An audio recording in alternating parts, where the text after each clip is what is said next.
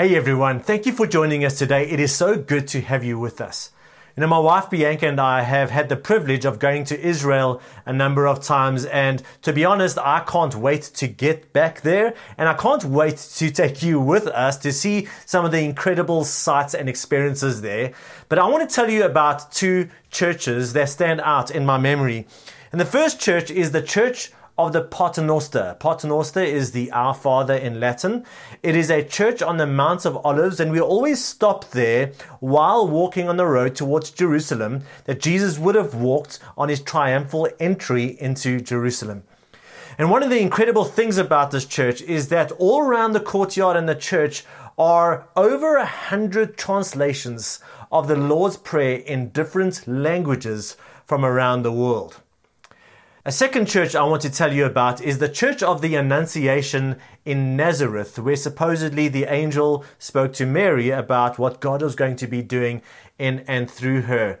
And once again, as you walk around this church, you can see hundreds of mosaics of pictures of Jesus and his mother Mary in the styles and the cultural styles of all the hundreds of cultures around the world. And this is quite an experience, because here we are in Israel, in the Middle East, and yet we are seeing the Lord's Prayer in all these languages around the world. We are hearing those languages because there are literally tourists from all around the world. When you go there, we're seeing the cultures, we're hearing the cultures, we're just recognizing this great reality that we all call God our Father.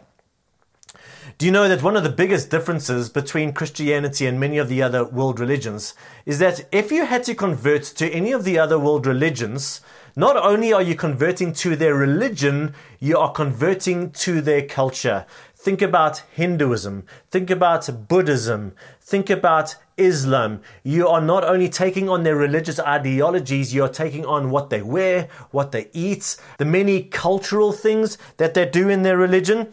And for the most part, the center of gravity for these religions is still where their religion started. So Buddhists and Hindus are still concentrated in the East. Muslims are still concentrated in the Middle East, but that is completely different when we get to Christianity.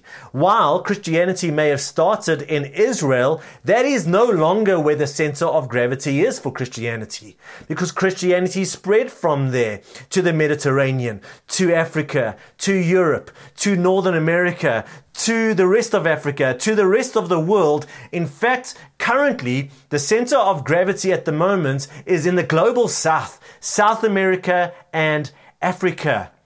And so we've got this incredible, rich cultural diversity representing Christianity on planet Earth, and yet we are able to celebrate, like these churches in Israel celebrate, that we are all one family. Now, here's one of the things I love about the Bible. If you read the Bible, there are a whole lot of threads that kind of start in Genesis 1, make their way throughout the entire Old and New Testament, and find their culmination through Christ and their final expression in Revelation 21 and 22. There are dozens of these themes or these threads, and today we are going to be following one particular thread.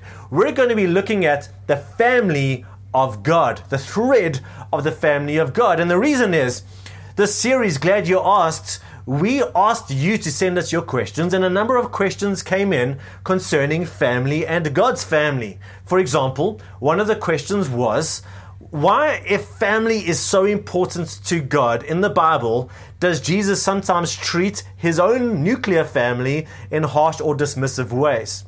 Another question that came in was concerning one of Jesus' teachings that sounds so strange to us, and we're going to unpack that, so please stay with us for the sermon. But why does Jesus say that if we are to be one of his disciples, we need to hate our father and our mother? One of the other questions came in concerning the fact that if we all have the same origin, aren't we all, therefore, family? And so to help us answer these questions, we are going to be following this divine thread of God's family from Genesis 1 to Revelation 21 and 22. And what we're going to be seeing is that the story of God and humanity is God unifying us as one large family. So, as with all good theology, the best place to start is in the beginning. In Genesis chapter 1 and 2, we see the first family. God created Adam and Eve as this unit that worked so closely with and under God. This is one of the commands that God gave them, Genesis 1:28. God blessed them and said to them, be fruitful. In other words, have tons of kids. Be fruitful and increase in number and fill the earth. God's goal was never for Adam and Eve to somehow have this holy, close experience in Eden and keep it there. God's goal was always take what is true of Eden, take what is good and beautiful here, and be fruitful out there, multiply it out there, take this blessing out into the rest of the world. That was always God's plan. But what happened is, Genesis chapter 3, sin came in. Adam and Eve decided to redefine good and evil, redefine what God's plan was for their lives. And while the sin was primarily vertical between them and God, immediately we see that there were horizontal consequences for their sin. And so at the end of Genesis chapter 1, we see described for us, this is before sin came in, that Adam and Eve were naked and they felt no shame. They were experiencing such incredible unity, not only with God, but with themselves. Genesis chapter 2, sin enters the picture vertically, but horizontally. Adam and Eve look at each other, they realize they are naked, and immediately they feel shame and they feel the need to cover up. You see, sin separates us vertically and sin separates us horizontally, and thus started a domino effect of humanity moving further and further away from God vertically and each other horizontally. So Adam and Eve were taken out of the garden by God because of the sin that they brought into the garden, and they had two children, Cain and Abel. Now, guys, this is the first family in the Bible. Cain and Abel's parents walked with God. They had seen God in a way that you and I would never have been able to experience God. And yet they did. And so we would maybe imagine that that family should have been the perfect family. They were going to read the Bible together every single night. They were going to pray about everything together. They were not going to get bogged down by TV and social media. They were just going to be this perfect picture of heaven and earth in this family. Is that what happened? No. You see, Cain and Abel brought their offerings to God, and for reasons that we don't have time for today, God didn't look with favor upon Cain's offering, but he did look with favor upon Abel's offering. And Cain was so ticked off with God, Cain was so ticked off with his brother, that Cain took it out on his brother, with the end result that he killed him. There was murder in the very first family in the Bible. You think your family is bad? Take some solace in this, right? Then let's go forward a few generations. We get to a guy called Lamech. Lamech is a guy who had multiple wives, already breaking down the nuclear family plan of God. And he was a mass murderer, continuing the theme of Cain. And he wasn't ashamed about it. He was boasting in it. Then we fast forward to Genesis chapter 6, and this is what we see. Genesis 6:11. Now the earth was corrupt in God's sight and was full of violence, and God was grieved by this reality. So he decided to cleanse the earth of these corrupt human beings, but he chose to save Noah and his family to kind of kickstart humanity once again. So on the other side of the flood, Noah and his family multiply, they fill the earth, they create civilizations. Many of them didn't know God, but God said, I'm not done with my plan. And so he starts with Abraham. He starts with one family. And this is what he says to Abraham. Genesis 12 verses 2 to 3. I will make you into a great nation, and I will bless you. I will make your name great, and you will be a blessing. I will bless those who bless you, and whoever curses you, I will curse. And listen to this, and all peoples on earth will be blessed through you. Can you see what's going on here? Just like in the garden, God's plan was never for Adam and Eve to keep the blessing of God to themselves, but it was for the world. And in the same way, God is saying, I am wanting to bless the world. But the way I am choosing to do that is to start with one family. I'm going to bless one family, and through them and their descendants, I am going to bless the entire world. Now that sounds great, except for one huge problem. Abraham and Sarah were old and they had no children. But God says, listen, in spite of your barrenness and your age, I'm going to give you your miracle baby, because it is through you, Abraham and Sarah, that your descendants are going to bless the world. Fast forward 10 years. I'm sure Abraham and Sarah were doing what they could to kind of bring a baby onto the scene. Nothing had happened. So Sarah says, listen, Abraham, I've got a plan. How about taking your concubine, Hagar? Why don't you lie with her, have a child with her, and then we can get God's program going. I don't see Abraham objecting to this plan. So he lies with Hagar and they have a child, Ishmael.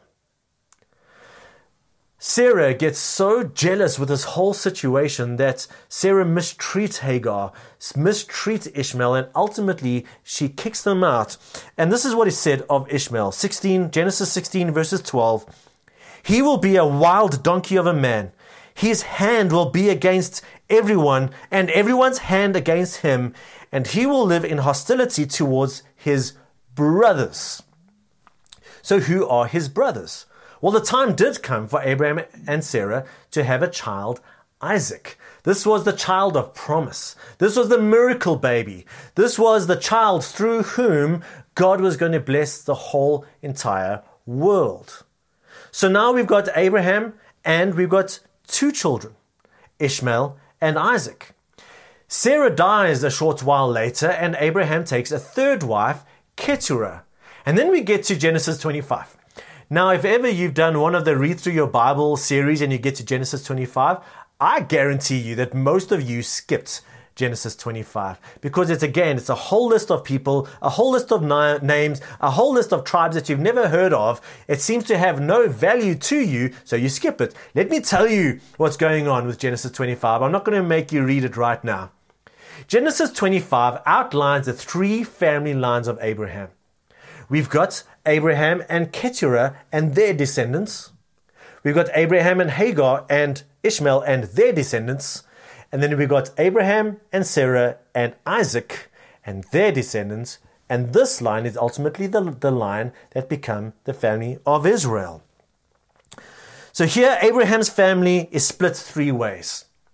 If you did pause long enough to read Genesis chapter 25 with an eye to detail, what you may notice with some of these names is that these names are the tribes and the clans that we meet later on in the biblical story. And so the story of Israel is largely a story of descendants of Isaac at war with the descendants of Ishmael and Abraham and Keturah. In other words, it's a story about family feuding. It's a story about estranged brothers and sisters. And so you might be tempted to think, oh, well, we don't need to worry about these two lines. We only need to worry about this line because they're the good guys. These are the bad guys. So let's write them off and let's focus in on what's happening here. And I would say, I don't think that's what God wants us to do for two reasons. Maybe three reasons. The first reason is Israel aren't always the good guys. Just read the Old Testament. They are so full of idolatry and sin. They are not always the good guys. Number two, remember God's plan for Eden, God's plan for Abraham was never about containing the blessing for themselves. I want to bless this family in order to bless these families and all the other nations of the world. And reason number three, there are some strange stories and hints that come up in the Old Testament that give us some idea, a mysterious idea, but some idea that God is still at work in these two family lines as well. Let me give you a couple of examples. The first example doesn't necessarily come from these family lines, but illustrate the same point. Genesis chapter 14, we meet this king, King Melchizedek. Melchizedek means king of righteousness. He's the king of Salem. Salem, think about the city Jerusalem. Salem is the city that becomes Jerusalem. But this is long before David. This is long before the nation of Israel. Right? So Melchizedek is the king of the city before Israel moves in. He is also described as a priest of God Most High. Now that's not meant to be cryptic. That's Yahweh. There's only one God Most High. Melchizedek comes in and he blesses Abraham. And so he comes from nowhere. He disappears back into the pages of Scripture. Who is this guy? We don't really know, but we know that this is a favorable image in Scripture because Jesus is likened to this guy. But he's not connected to anybody we know. Then we get Jethro. He is the father-in-law of Moses. He is described as a priest of Midian. If you go back to Genesis chapter 25, Midian is one of the descendants of Abraham and Keturah. So they become a tribe, they become a people group. Right? So Jethro, a priest of Midian, shows up on the scene. He hears from Moses everything that God did for Israel, and he celebrates. They have a sacrifice towards God, the God of Israel, and he prays also a blessing upon Moses. So what's going on there? Then we've got Ruth, who is a Moabite, a descendant of Lot. We've got Caleb. Remember Joshua and Caleb, the two spies? Caleb, who is a Kenizzite, who comes from the line of Esau. We've got Rahab, the prostitute, who is a Canaanite. And so the Old Testament is not only a story of how God is at work in one family, but the Old Testament is a story of how God is at work uniting all families on planet Earth. Then, of course, as we follow this thread through, we get to Jesus. Matthew chapter 1 opens up with one of those chapters, once again, that we tend to gloss over. We don't see an immediate relevance to our lives. It doesn't make good devotional material and inspirational material for my day today. However, if you had to read those names again with an eye to detail, you'll notice that 4 names stand out. And they stand out for a number of reasons. Reasons number 1 is that they are women. Reason number 2 is that their lives are shrouded in scandal. Reason number 3 is that they are not Israelites. And so quite literally, in the earthly bloodline of Jesus, we are already seeing that it is in Christ and His blood that the family of God comes together. Then we see Jesus' ministry. Not only is He ministering to Jews, He's ministering to Canaanites, Canaanite women, Syrophoenician women, Samaritan women, Gentile leaders. And so Jesus is demonstrating that I am taking as Abraham's seed, that is who Jesus is, as Abraham's seed, the ultimate fulfillment of Genesis chapter 12, I am bringing the blessing of God through the family of Abraham to all the nations, and I am inviting them back into the family. And this is still what Jesus is doing. Ephesians chapter 3 verses 14 to 15, Paul prays, "For this reason I kneel before the Father, from whom His whole family in heaven and on earth derives His name." John chapter 1 verses 12. "Yet to all who received Him," that's Jesus, "to those who believed in His name, He gave the right to become children of God." Galatians 3 verses 29. "If you belong to Christ, then you, regardless of your national and ethnic background, if you belong to Christ, then you are Abraham's seed and therefore heirs according to the promise." Now let's continue following the thread to the end of the Bible, and what we see in Revelation 21 and 22 is a huge family reunion. Maybe in church you've heard us sing some songs, and in these songs are the phrases, every tribe, every tongue, every nation.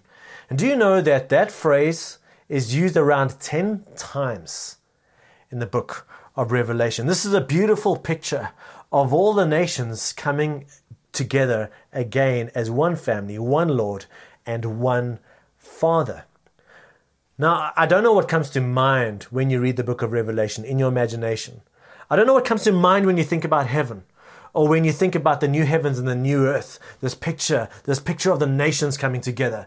Here's what it doesn't look like. It doesn't look like a 3 million year Hillsong worship service with Christians who look like me, middle-class white Christians. No, rather, it is the picture of these nations, these tribes, these cultures, bringing everything that is beautiful and unique about them, being united under Christ and being united as one family with one Father. Revelation 21:26 says the glory and honor of the nations will be brought into it, that is the city. I wonder what we're going to see from our culturally rich nation. I wonder what we're going to see from South Africa. I wonder what songs we're going to bring. I wonder what cultural riches are going to be on display for the world in Revelation chapter 21.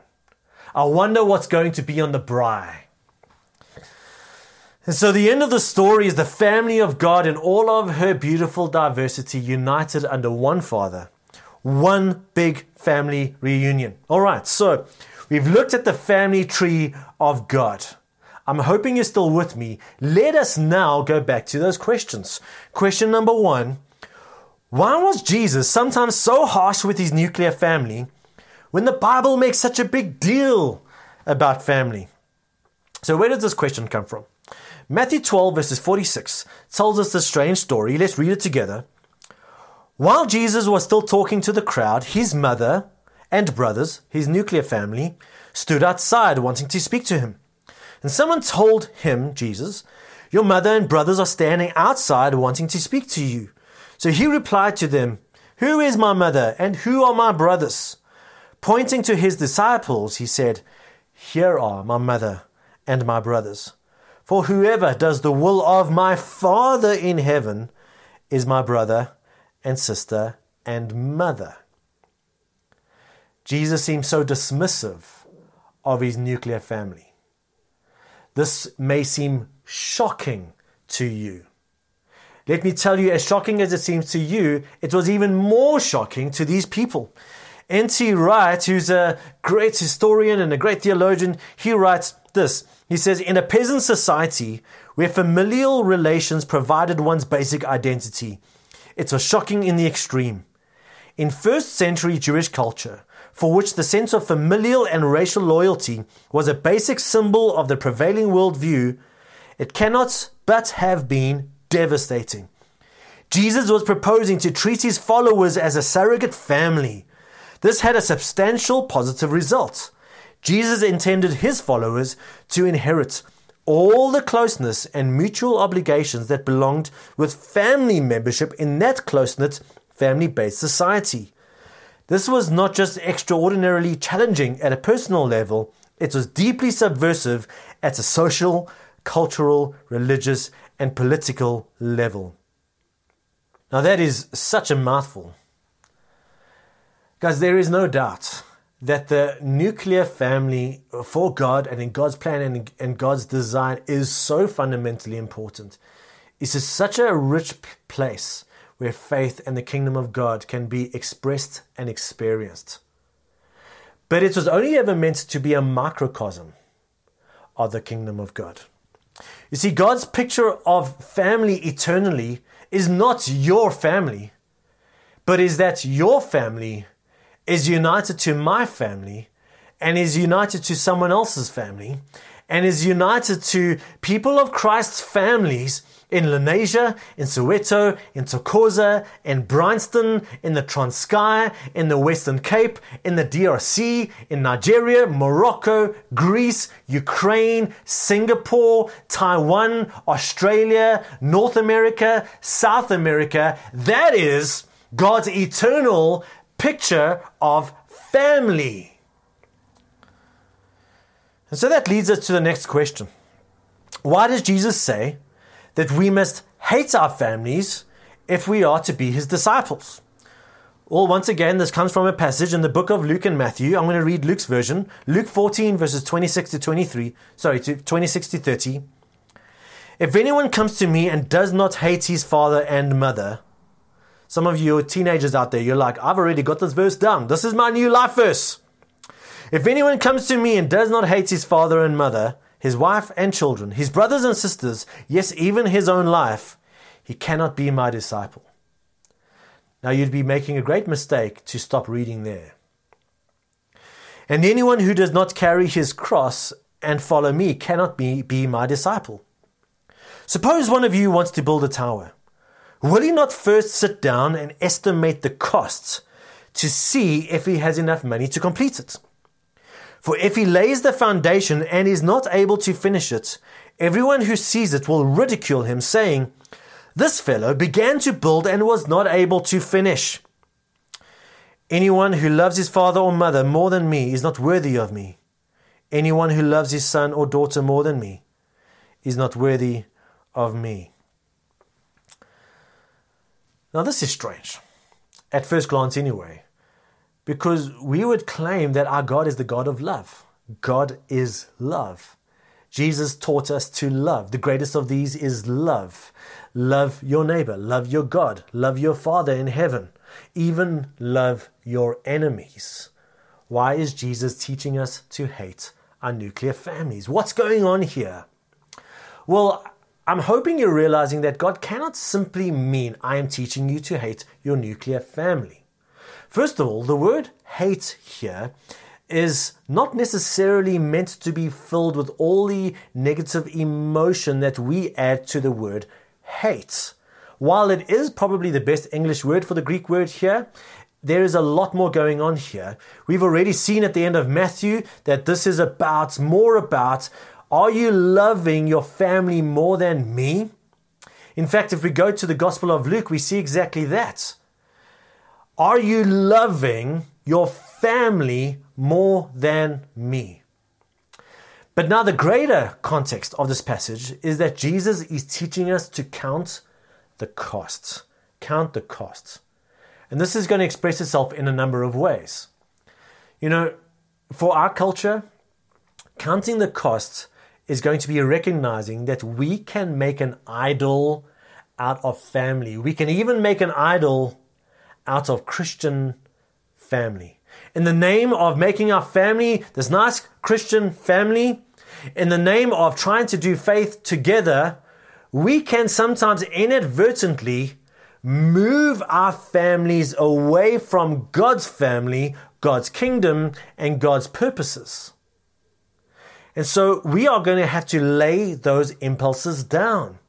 At times we are going to have to sacrifice. At times we are going to have to make decisions concerning Sundays, concerning weekends, concerning our time, concerning how we see our kingdom and our families with regards to God's kingdom and God's eternal family. Jesus is saying that if we truly love Him, then of course we are going to love our family. But we are going to move our family towards His eternal family and towards His kingdom purposes. And that may cost us at times. Do you also know that there are some families on earth right now that when someone in their family becomes a Christian, it is the family's job to kill them, or at least to get rid of them and disown them and treat them with dishonor.